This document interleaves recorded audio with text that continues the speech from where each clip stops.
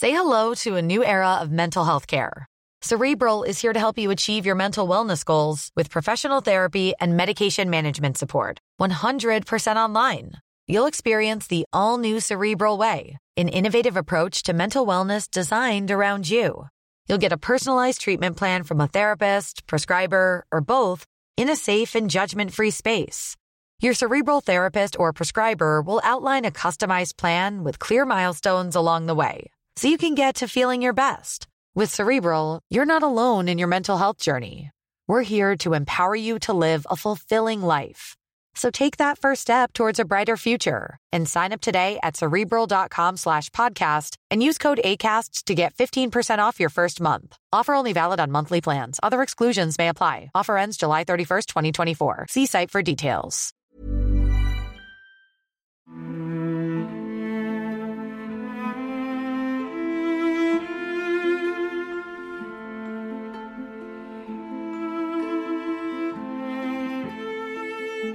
Melbourne can be a cold city, especially if you're poor.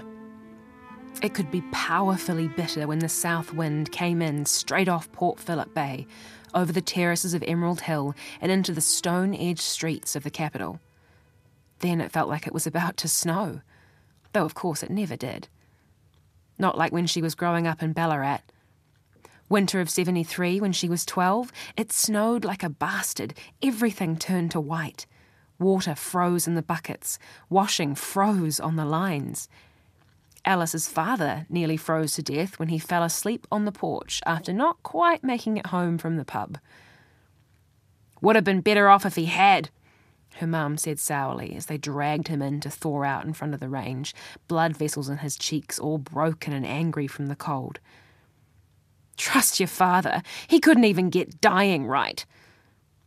But of course, he eventually managed it. Just dropping in the street one day.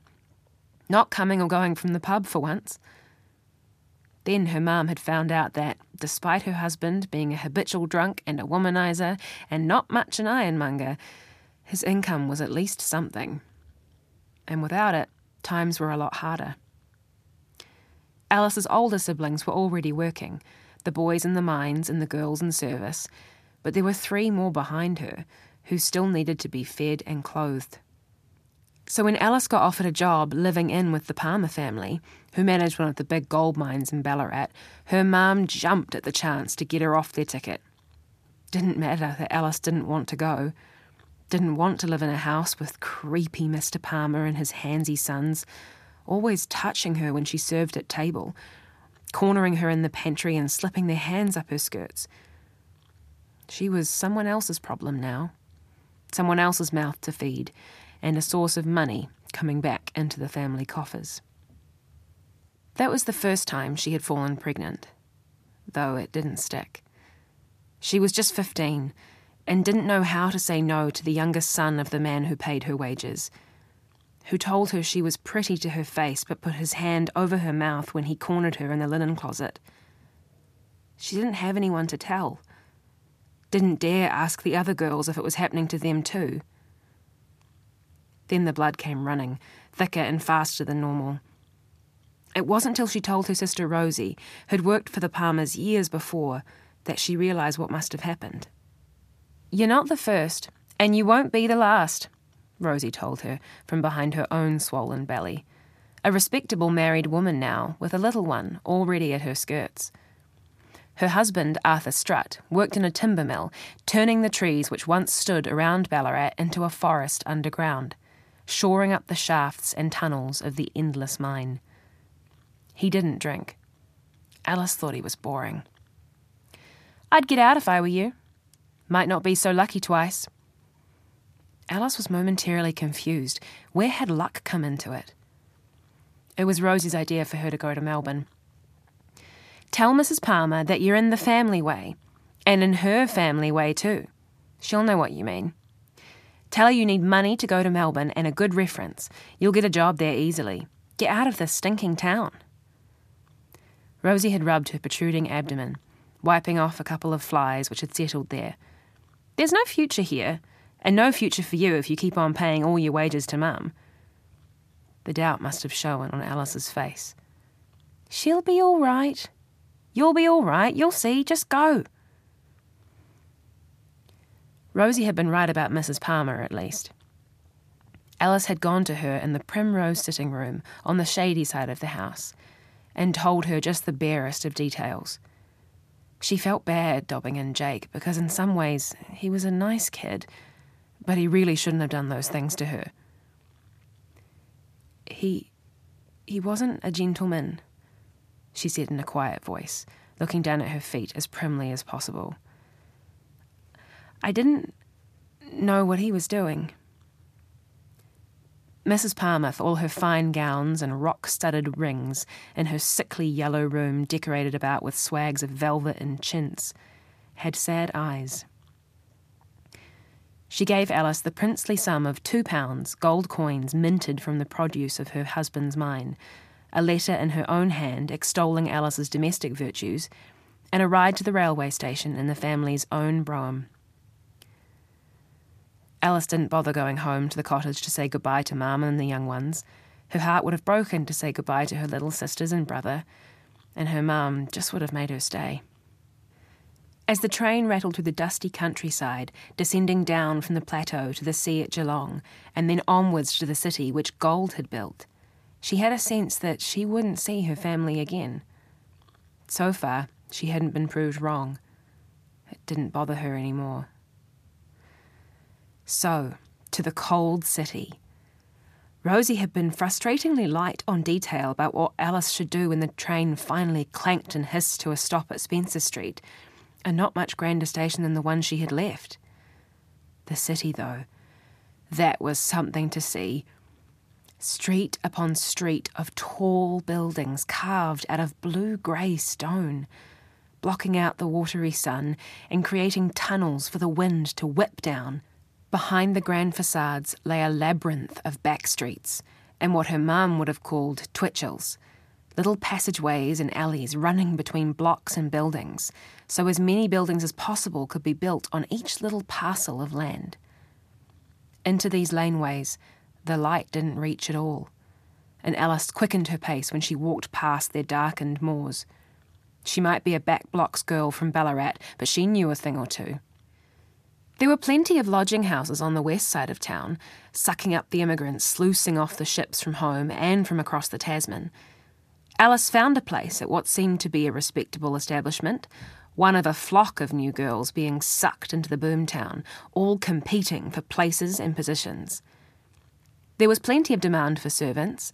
It seemed that here in the city of opportunity, few of the new arrivals wanted to be stuck in someone else's house, big or little, being some other woman's slave. "Didn't leave me home and come all the way here in a feckin' tub to be serving some old wagon," her roommate, an Irish girl called Clodagh, told her as she curled her coal-black hair in papers. Although she wasn't much older than Alice, Clodagh's breasts were prodigious, which was just as well, as she had what Alice's brothers would have described as a face like a dropped pie. "I'm getting me a shop job."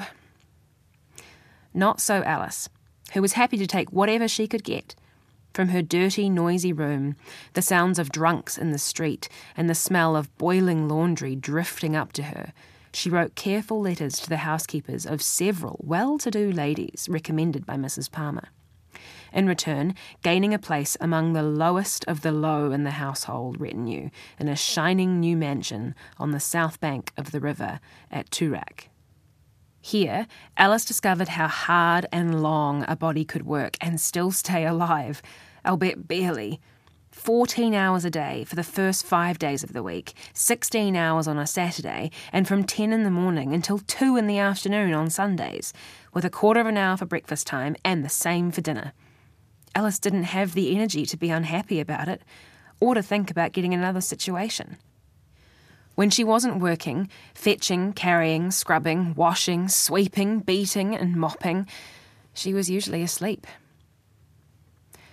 The only bright light was that her employer, Mrs. Bunning, was a recent widow with a house full of daughters, so opportunities for impregnation were reduced, if not obliterated. There were still male servants, especially in the gardens, but they could largely be avoided with a little cunning.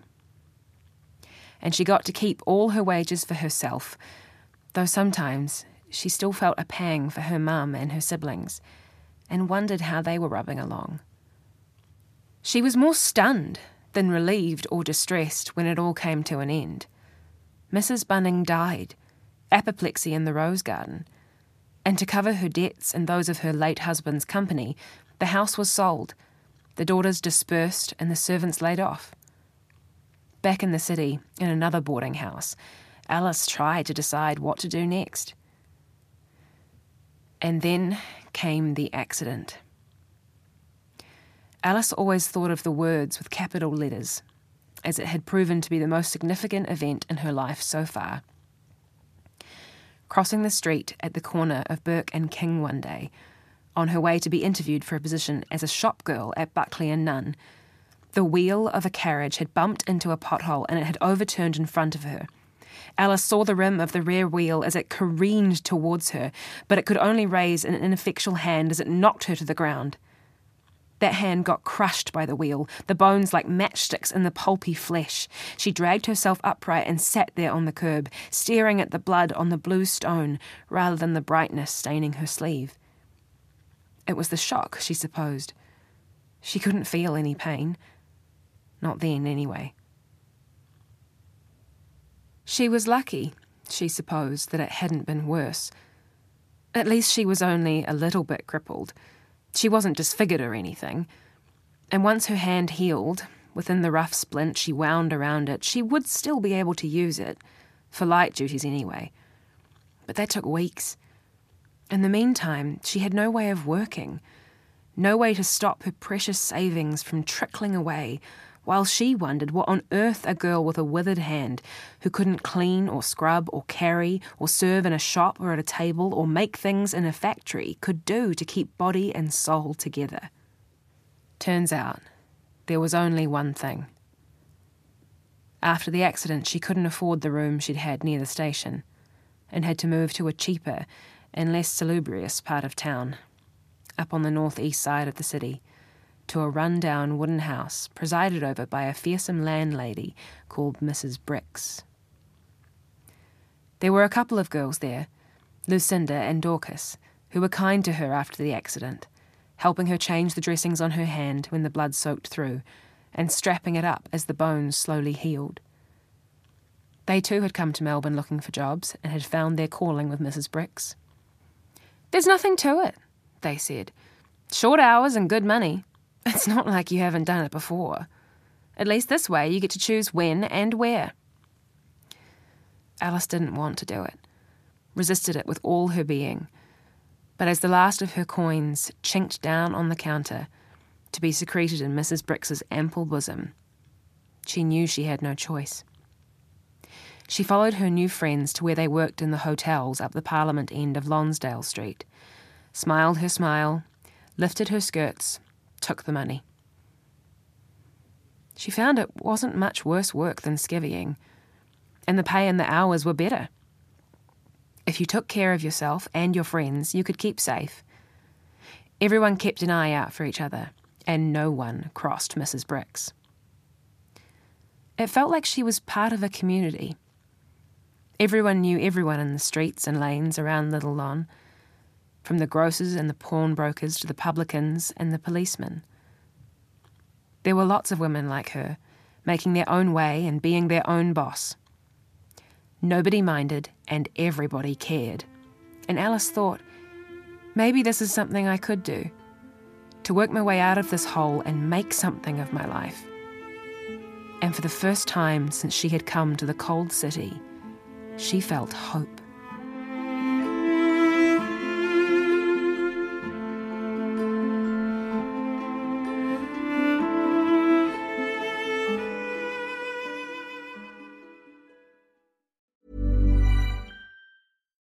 Botox Cosmetic, out of botulinum toxin A, FDA approved for over 20 years. So, talk to your specialist to see if Botox Cosmetic is right for you.